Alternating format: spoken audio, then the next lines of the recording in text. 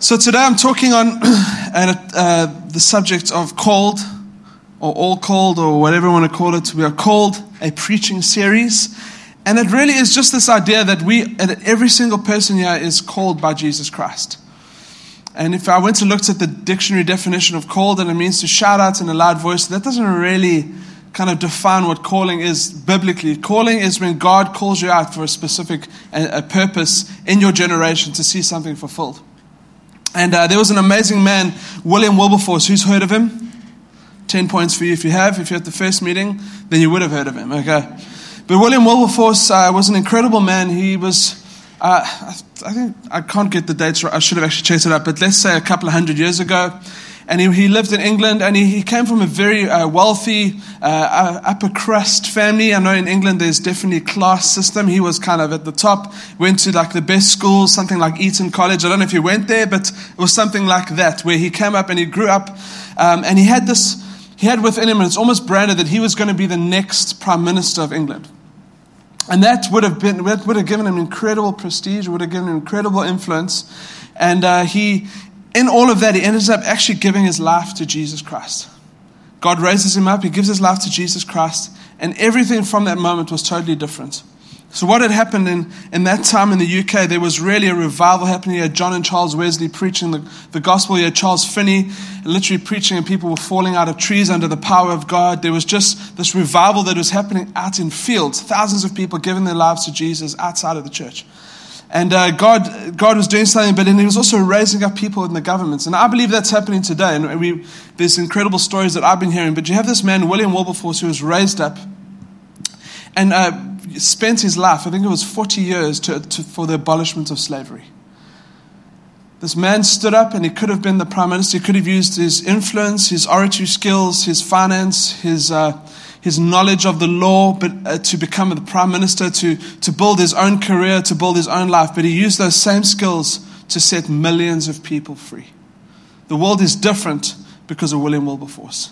And now there's modern day reformers, that there's still slaves around the world. There's like 28 million slaves apparently alive on earth today, that possibly in this country, and in nearly every country of the world, there's people that are forcibly sold into sex, into different things. And we need to be part of the solution now. And then there's many amazing men and women who are doing that today. But William Wilberforce literally changed history because of what he did. And that for me is calling. It's taking the skills and the gifting that God has given you, getting ignited by the power and the presence of Jesus, and saying, I'm going to use these skills to change the earth. I'm not going to use these skills to get necessarily richer. Some of you may get richer in the process and use your finances for kingdom good, and that's great. Some of you have been gifted with that ability, and that's amazing. The kingdom of God needs you. But don't let that be the focus. Don't let being rich or another 0 or 2 on my bank account being the focus. Let your focus say, God, here's this ability that you've given me to make money, to be faithful in this thing. Let me actually see your kingdom advance in this place. And the same goes to everyone else. If you're a quantity surveyor, look around the room. There's engineers, there's bankers, there's teachers. Charles Spurgeon said this. He said, if God has called you to be a preacher, do not stoop to be the king of England. And I want to flip it on the other side, is that if God has called you to be a business owner, if God has called you to be a quantity surveyor, engineer, banker, accountant, whatever it is, wherever he's called you to have influence, do not stoop to doing what I'm doing. I know this is a noble task that God has given me, but this is my calling. That's why titles are out of the window, because I'm feeling back quite badly, eh? Or is it all right? Okay, I'm just hearing feedback.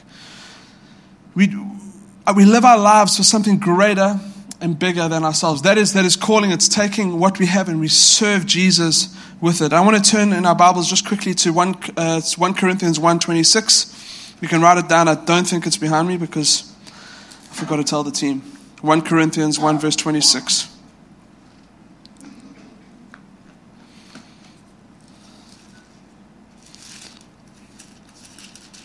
Corinthians 1:26. Brothers and sisters, consider your calling. Not many were wise from a human perspective, not many powerful, not many of noble birth. Instead, God has chosen what is foolish in the world to shame the wise. And God has chosen what is weak in the world to shame the strong. God has chosen what is insignificant and despised in the world, what is viewed as nothing, to bring to nothing what is viewed as something, so that no one may boast as in his presence. That's an amazing scripture for me. Just hold on 1 second, Bruce.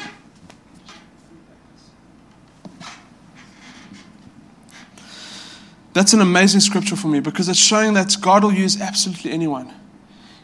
I'm convinced of this, that our calling always starts from a place of just saying yes to God. That's what happened with me. I was probably 17 years old. I'd been saved kind of a couple of years before that. I remember 8, 9 years old, definitely giving my life to Jesus. We were Baptist. My mom ended up going to Toronto Blessing meeting. Who knows Toronto Blessing? Do you guys remember that? Basically, my mom came back really weird. Okay. And I remember her sitting in the car. My dad's unsaved at that stage, and my mom's saying in the car, boy, let's go and pray in the car and let's ask to receive tongues. And my mom's like kind of going for it in the car, and then I didn't really receive anything that day. I just kind of looked at my mom, and then my mom would often have little shaking moments at our dinner table. Now my dad is unsaved. He's a bit wary of the Christian thing, thinks my mom's involved in a cult. Anyway, there's something of that story. We had an interesting upbringing, interesting growing up in that household. And I remember at 17 coming back to Jesus, and it was just this radical encounter that I had with the Father. From that moment, absolutely everything changed. Everything changed from that moment. And I bowed my knee to Jesus, and I wouldn't say that I had this incredible calling experience, like a burning bush, or I was walking along and God's voice thundered from heaven, Dan, you're going to plant a church in Dubai, and it wasn't like that. It was just this kind of, whatever was in front of me, I said, God, I want to serve you. I want to serve the best I possibly can. Now, I'm not perfect by any means. I don't think I was faithful in absolutely every single thing, and I doubt any of us are, but I think God sees the intention of our heart and where we want to move forward. And if you just be faithful with what's in front of you, if you start to work out the general calling, God will work out specifics. Because I believe there is a specific calling, a moment of destiny that all of us carry. If you look at David's life, it says of him, for after David had done the will of God in his own generation, he died. And that's been my heart, to do the will of God in my generation. What has God called me to do in my generation? You look at David's calling, which we're probably going to go over next week, is that he was this boy that was forgotten in many ways. He wasn't chosen amongst the 7 brothers when they came and then Samuel was anointing them. He wasn't chosen amongst them. He said, there's this other guy out in the field, bring him in. He's the one that God chooses. But what we don't see is that behind the scenes, David had been faithful. He had killed the lion and the bear. He had been worshiping God alone. He had been developing a friendship with God, been faithful with little things, and God gave him much. And that is, for me, the recipe for walking into anything. If you want to say, God, I know that there's more in my life. I know that I'm called to do more. I know that where I'm currently now, it's great and I'm going to be faithful there. But God, I know there's more. Be faithful with what's in front of you. 1 Peter 2:9. We start in the general, and this is amazing. 1 Peter 2 verse 9. You are a chosen people. Say chosen. You are a royal priesthood, a holy nation, God's special possession, that you may declare the praises of him who called you out of darkness into his wonderful light. I love that scripture. We are chosen, we are royal, we are holy, and we're God's special possession. If you have any form of inferiority, fear of man,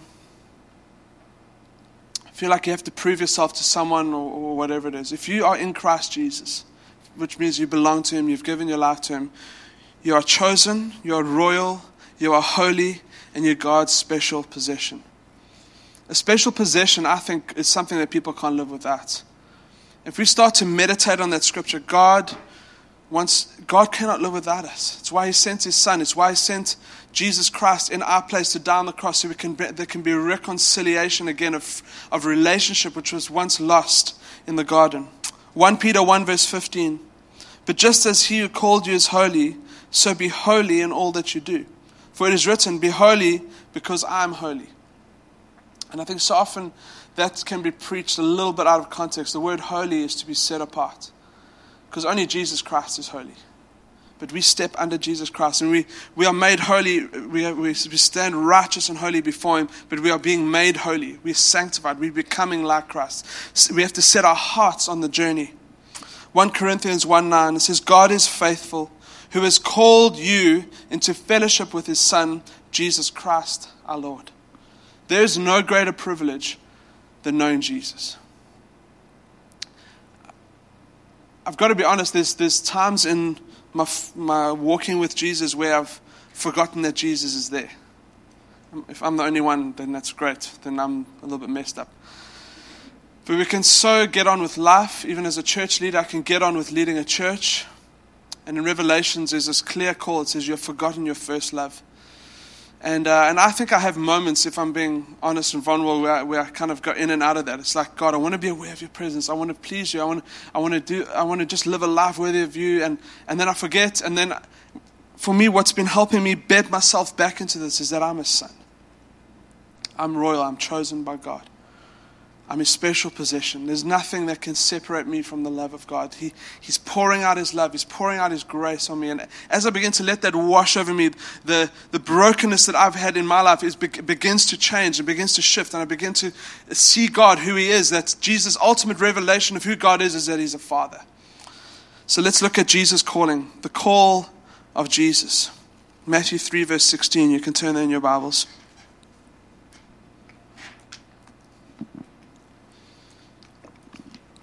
Matthew 3:16, I'm reading out of the NIV. It says, as soon as Jesus was baptized, He went up out of the water.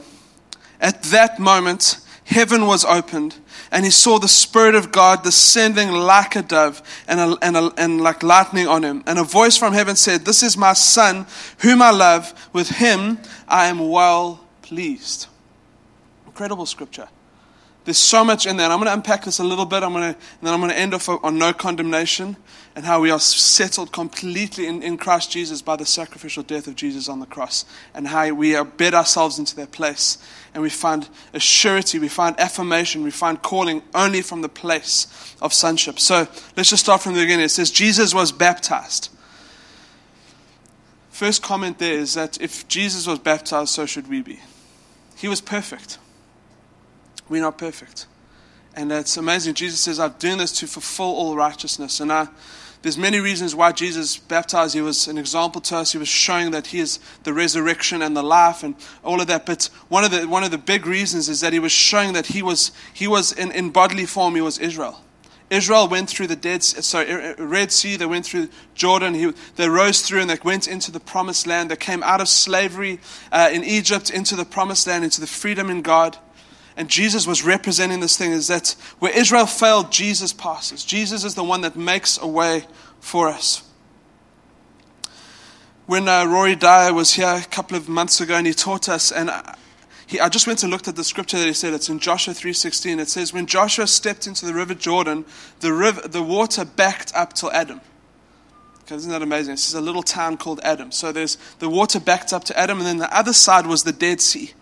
So if you look at that, that is the picture of salvation. When Jesus steps into our life, He makes a way into the promised land, into the fruitfulness of who God is, relationship, fullness, but He pushes back the rivers of our sin all the way back to Adam.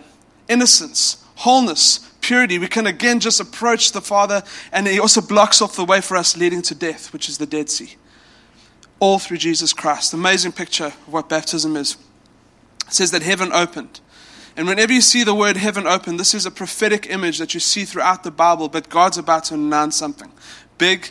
It's announced. I'd love to see heaven open. We've had moments, even in our meetings, where I feel like the heaven has been opened up. Heaven is open under us because of Jesus Christ. But there's moments where the manifest presence of God comes and dwells with us. I want to see more of that. But imagine we stepped outside today and you just saw like this little crack of heaven and God begins to speak. It'll be amazing. And then it says, like a dove.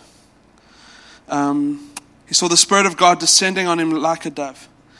And there's a few kind of pictures that the Jewish people would have picked up immediately from that place. You must understand that Matthew and the Gospels was written first and foremost to a Jewish people, then it was kind of went out to the Gentiles, but they would have picked up all the symbolism. They would have picked up all this kind of commentary that had been spoken for thousands of years, that Jesus is the culmination, He is the absolute truth, that we need to put our faith and our hope in Him.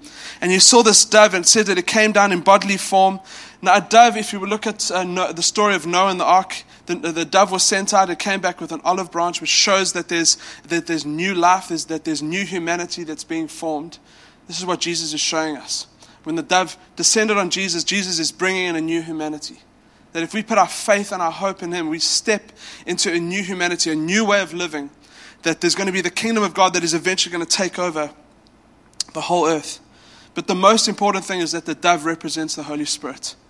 And if you look at the old rabbinic kind of commentaries on Genesis 1, it says that the Holy Spirit hovered like a dove. And they would have seen that there's this kind of play of the Father who's speaking, the Son who's being baptized, and the Holy Spirit who's now descending on Jesus. This play of the Trinity that's happening in that moment. The Jewish people would have gone, we understand what's happening. God was making it incredibly obvious for them to believe in Him. But yet, obviously, some of them still rejected Him. A voice from heaven, God spoke, says, "This is my Son, whom I love. With Him I am well pleased." Let's just imagine this piece of paper is you and I, and there's a whole bunch of stuff written about all the stuff that we've done wrong. Imagine someone had to write a page of all the stuff you've done that no one's seen, that maybe you did last week, 2 years ago, 40 years ago, doesn't matter. Imagine that was all written on this page. You're like, I would be hiding it. I'm like, sheesh, I hope no one sees this. What God does is this. He folds us up. It's an illustration, okay, so He doesn't literally fold us up. But He takes us and He places us. Now imagine this is us, all our brokenness,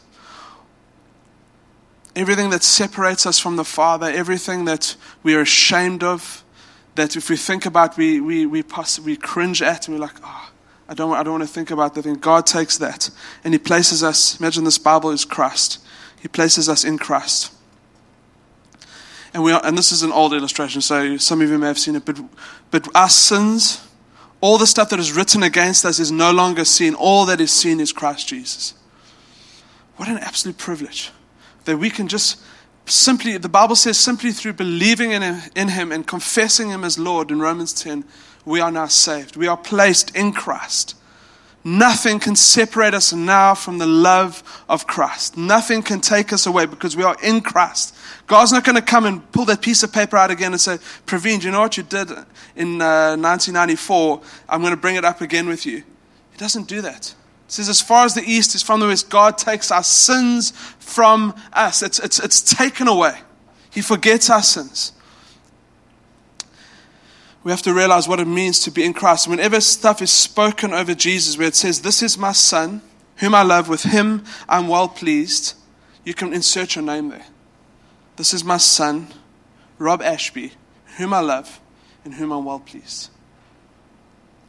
You can place your name right in that place because we are under Jesus Christ. In Christ is mentioned 75 times in the New Testament in the King James Version.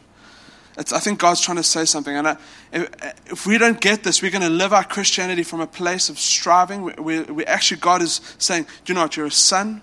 You're forgiven. Live as a son. My dad is a good dad. I'm grateful to my dad. I'm grateful that he provided for us. I'm grateful that he loved us. By his own admission, he's not a perfect person, but for me, he was a perfect dad. And he was great to us. So I don't have to kind of work through a bunch of things, but I know that that even if I had to mess up, possibly reject him, walk away, take his money, whatever it is, what is the worst thing you could do? My dad, I know, would still love me. And it's just how much more as our Father in heaven.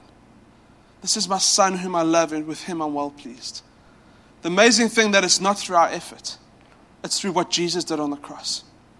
And if we try to strive, and I've seen this in church, I've seen guys come in and I see them sit at the back, guys and girls, and they're like, let me just attend for a few weeks and then maybe I'll get a little bit better and then I can give my life to Jesus or join a community group. No, just come to Jesus. He loved you while you were still walking in all of the stuff that you've been walking in. Even if right now you're saying, I don't know how I got here this morning. My life is a mess. I'm racked by sin. I can see the effects of it on my life. Jesus is saying, follow me. I'll forgive everything. Wash you completely clean. It's an amazing place to stay and live from as a son. We started watching a series, which I don't think I'm going to carry on watching, but it was a series, I don't know if it's a true story, but it was set in England in around 1912 in this little village, kind of pre-First World War One. Yeah, you know what I mean. It's like, that didn't come out correctly. But anyway, pre-World War One. Yes, well done, Paul, 10 points.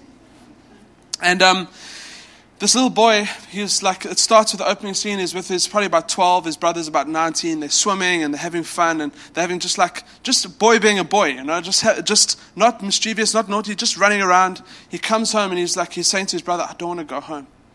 And then it kind of opens into the scene where they step inside and their father's just this harsh, strict man. And they're kind of around the dining room table, but the two boys have to stand and eat. It's like, I don't know if they arrived late, but they were being punished. And if you see throughout the whole show, they always show the boys standing and eating. And it's just this harsh father that locked him in a cupboard, that beat the mother, that did whatever. He was just this horrible, horrible man. And in that moment, I was thinking, that is the opposite of God the Father. He is not harsh. This man had kids in the TV show, and he had to endure them, where God enjoys us. He enjoys the stuff we enjoy. He's put desires in your heart. Obviously, if your desires don't line up with Scripture, then it's not from Jesus. But He puts desires in your heart. He puts calling in your heart. He puts destiny in your heart. He gets excited about you getting excited about things. He weeps when you weep. He mourns when you mourn. He's with you. He stands with you. He loves you. And I was listening to a sermon this week, and this guy quoted this guy, and he says, He loves you because He loves you, because He loves you, because He loves you, because He loves you. And he just carried on. And I think the more we encounter God, the more we just keep bumping into His love. He is love. He is perfect, pure love. And if we keep stepping into that place, God is going to continue to wash us clean. He's going to continue to affirm us as His sons and His daughters. He's going to say, listen, Jesus would go around saying, it's like, do not worry about tomorrow. I'm like, that's great, Jesus. How are we going to do that? And He gives the answer. He says, because your Father in heaven knows what you need. Jesus kept giving the answer throughout Matthew 5, 6, 7, where it speaks about the Beatitudes, about how to live. And He says, because your Father in heaven. And if we understand this thing of us being sons and daughters of God, anxiety should go, fear of man should go, worrying what other people think should go. It has to be this bedrock that sits in our life as sons and daughters of God. And Paul picks this up in Romans 8.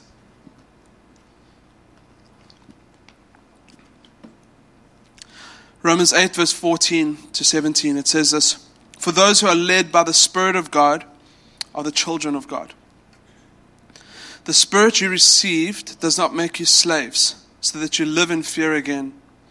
Rather, the Spirit you received brought about your adoption to sonship. Amazing. The Spirit of God doesn't lead us into a place of fear. Fear of anything. Fear of the future. Fear of not being liked. Fear of anything. God says that so that you do not live in fear again. Rather, the Spirit you receive brought about your adoption to sonship. And by Him, we cry, Abba, Father. And the translation there is Daddy God, Daddy Father. Verse 16, the Spirit, capital S, Himself testifies with our spirit, small s, that we are God's children. That scripture, since Ryan and I went away 2 weeks ago, and Roy Dyer, who did a little bit of a kind of a mentoring session with us, has begun to change my life. I'm not there yet. But every time I feel any form of insecurity, anytime I feel a temptation around sin, every time I feel that I'm caring too much what other people think, I go back to this. His Spirit, the Spirit Himself, testifies with our spirit that we are God's children. It's what He does. He's the one that steps in and He begins to testify in our hearts that we are God's children. Now, if we are God's children, No, if we're children, then we are heirs, heirs of God and co-heirs with Christ, if indeed we share in his sufferings, in order that we may share in his glory.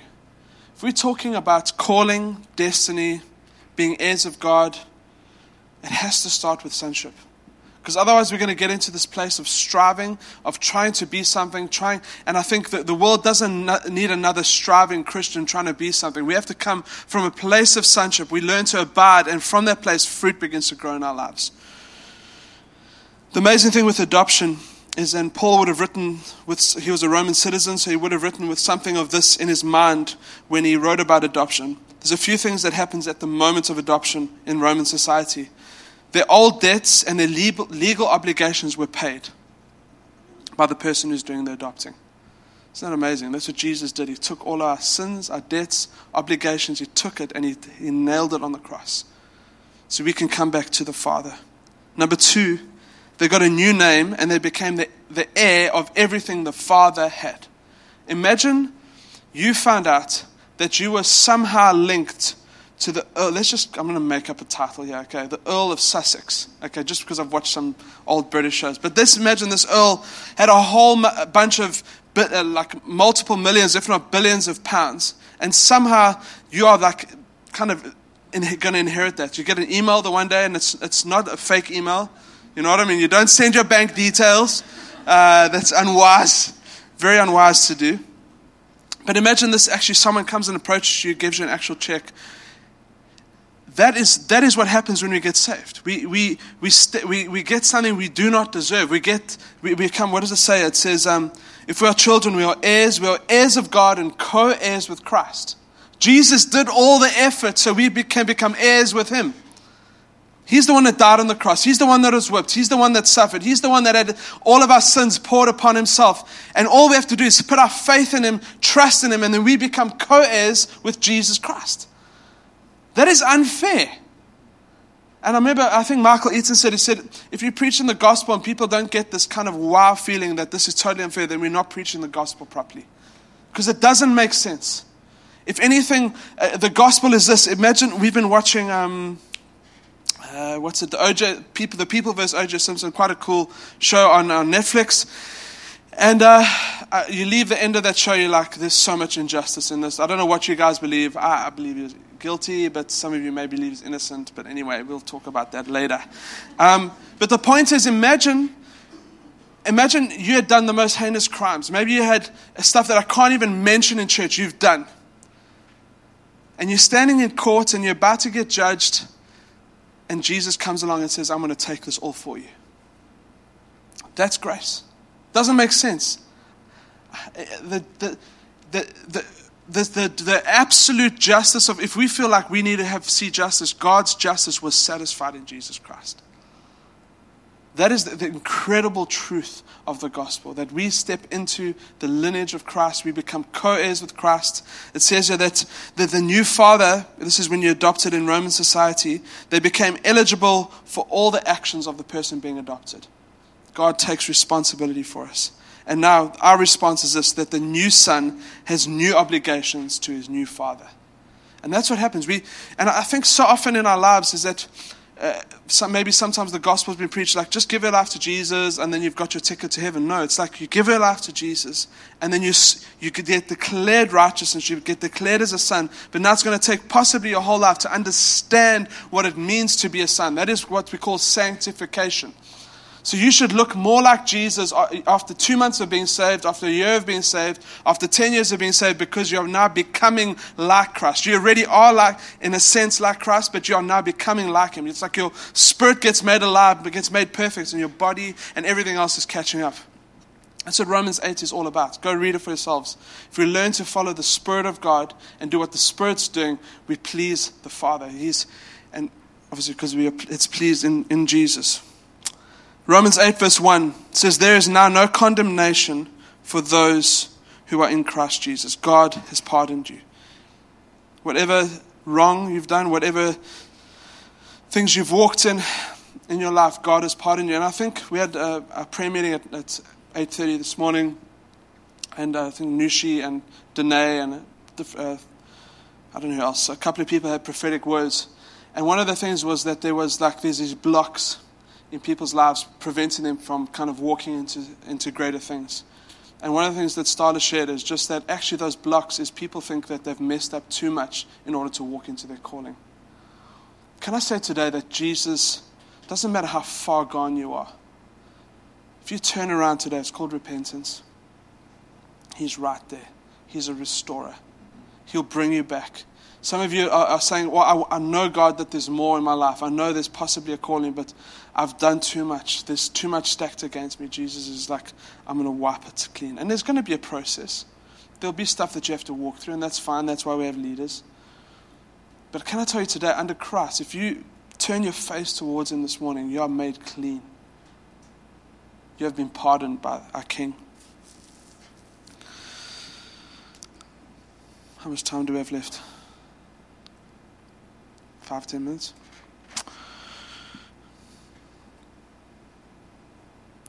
Do you know when I haven't preached in a while, I've got way too much notes, so I'm just having a quick look to see where we can go.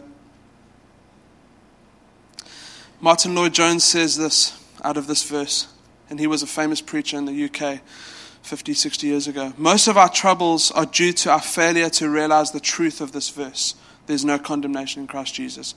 What happens if we forget that there is now no condemnation? On the one hand, we feel far more guilt, unworthiness, and pain than we should.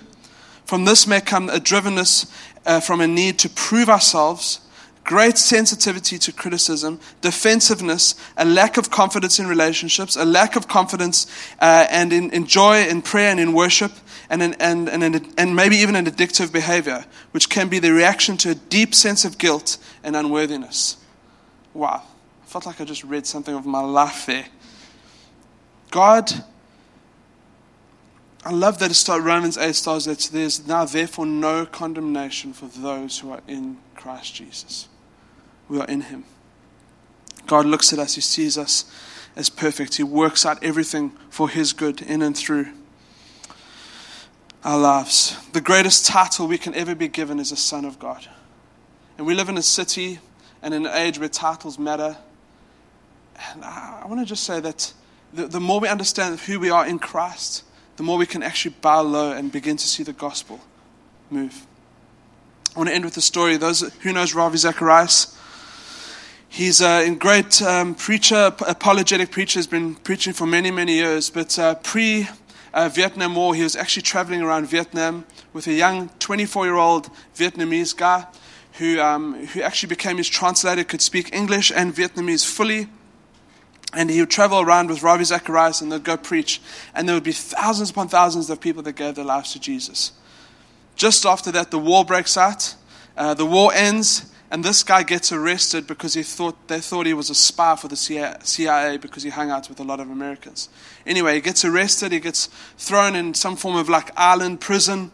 And they torture him day after day. They kind of throw their beliefs of Marxism and all this kind of communism stuff. And it's just, he gets to the point where he's like, God, where are you? And he gets to another point where he eventually says this out of his mouth. He says, God, I don't believe you're real or exist anymore. And the next day he gets put onto long drop duty. So who knows long drop? I mean, let's not describe that thing. I remember going on trips, mission trips into different parts of the world, and there was a long drop, which is not the most ideal kind of use of a toilet. Anyway, this guy was put on long drop duty, and as he's kind of cleaning the bottom, he like looks down at a page, and he picks up this page, and he kind of wipes it off. Without being too descriptive, wipes it off, and then on that page it's actually a page out of the Bible, Romans 8. It says, God works for good. God works together for good of those. Let me read it properly. I had it in my head. Who knows it?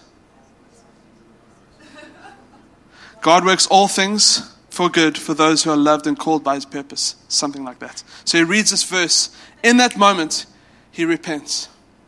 And he's like, I found myself where I rejected God a few days before, and he finds himself literally in poo.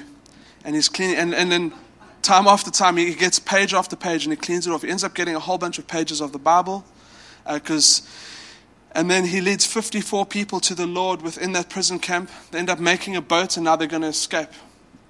They had this elaborate plan, and they get onto this. They're about to get onto this boat, and one of the guards, like they're trained as Navy SEALs, comes up to them, puts a gun in his face, and says, "Where are you going?" He says, "Well, we're actually trying to escape." He just was honest with the guy, and the guy says, "Cool, I'm coming with you." And these two guys jump on the boat with him, and they go and they end up actually helping these guys get to Thailand because they're trained Navy SEALs. They know how to kind of navigate harsh waters. And I just thought in that moment, God worked together for the good. Even though he found himself in possibly the worst place ever. He had rejected God. But God was still seeing him as a son and brought him back to that place. And apparently he wrote a letter to Ravi Zacharias years later and said, "I'm living in Southern California. I'm studying my master's in whatever." Ravi Zacharias ended up doing his wedding. And God flipped that whole thing on its head and changed everything for that guy. Can I say, wherever you find yourself this morning, you're not too far gone. You've not stepped out of the place of repentance. You have not stepped out of a place where you can actually come back to the Father. There's therefore now no condemnation for those who are in Christ Jesus. Our affirmation needs to come from him. We live in a world where people are trying to find their affirmation on Facebook, Instagram, friends. If you're constantly needing affirmation, you have not encountered the love and the affirmation of the Father. And I don't know if we necessarily have time to kind of spend 4 or 5 hours and kind of cry to the Father. Can I say, set your heart on the journey to finding the Father's heart. And say, "God, I do not know you as God, my Father." Maybe Christianity has been a bit of a religious thing for you for years. And God is saying, I want relationship. I want you to know that you are in right standing with me, that you do not have to prove anything. And from that place, God can start to do amazing things in and through your life. Can we all stand? Mario, would you mind coming up?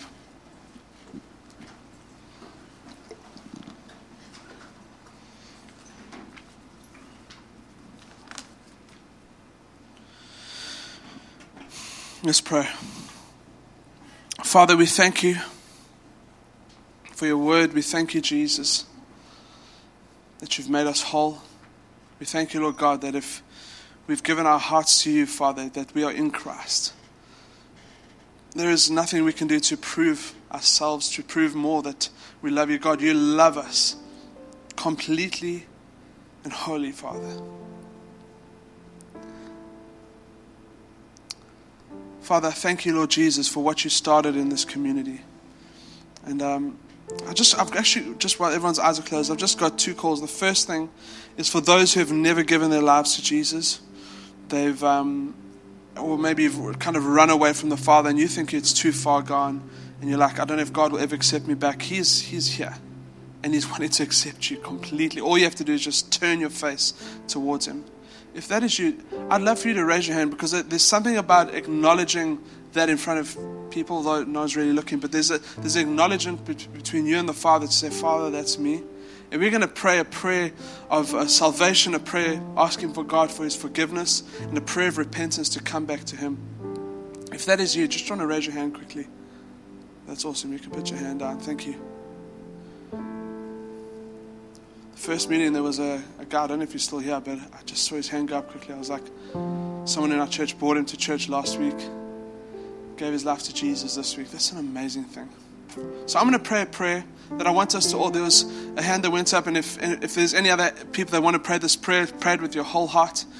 But let's pray it all together like we're praying for the first time. So Heavenly Father, would you forgive me?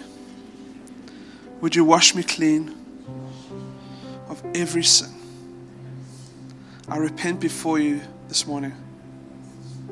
I turn away from my old life and I turn my face towards you. I thank you that I am now adopted. I'm now a son or a daughter.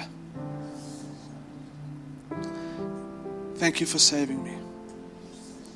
In Jesus' name. If you prayed that prayer, please come at the back at the info hub. Just say, "Listen, I prayed the prayer." We've got a 31-day journey of growing in God and a little Bible that we can give you guys. But also, if you need prayer, please come to the front. We'd love to pray with you. There's a bunch of people waiting.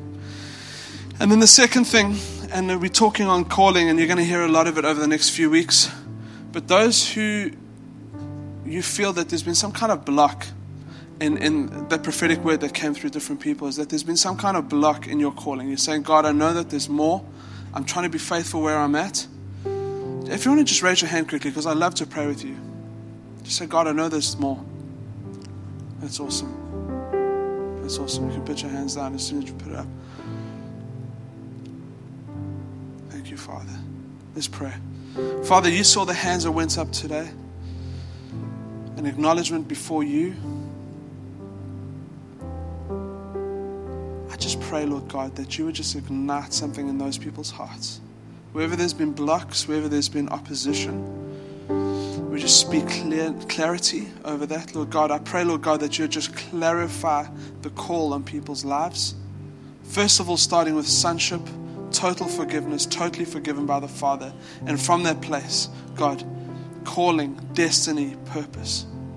I pray, Lord God, that even in this whole series that we're going to be doing, that you would awaken stuff in people's hearts. You would awaken callings, Lord God. And from this place, we're going to see church plants and businesses and missionaries and people go out from this place because you've awakened callings in people's lives, Lord Jesus. I just prophesy that over our church. I prophesy that there's going to be church plants. I prophesy that there's people they're going to go as missionaries to certain places that some people say is impossible to go to, but God's going to raise up and put a fire in people's hearts and a strength in their spine to step into those things. I pray, Lord God, that there will be an awakening of the prophetic gift within our church. That the gifts of the Spirit would flow in and through this community. I just feel like when I said the prophetic thing, that there's been some of you you've stepped in and out of prophetic, and I believe honestly God's going to awaken something in an incredible way. Nushi, I believe God's doing that over your life. That there's this, again, a reawakening of this just incredible prophetic gift that you've carried for many years, but I feel like it's going to begin to kind of step into. And as I've said that over Nushi, I feel like it's for so many people. That some of you he's given you words, he gives you pictures, he gives you dreams, and you're going to be able to speak that out into people's lives, bring encouragement into people's lives. So Father, we thank you for your word. We thank you that you change us. We thank you that your Spirit is working. In Jesus' name, amen. If there's anyone that needs prayer for anything, healing, breakthrough, please come to the front. There's a bunch of guys waiting to pray for you. That's awesome. Andy, cool. Anyone else? Come for prayer. Otherwise, have an incredible week. We'll see you next week. Thanks.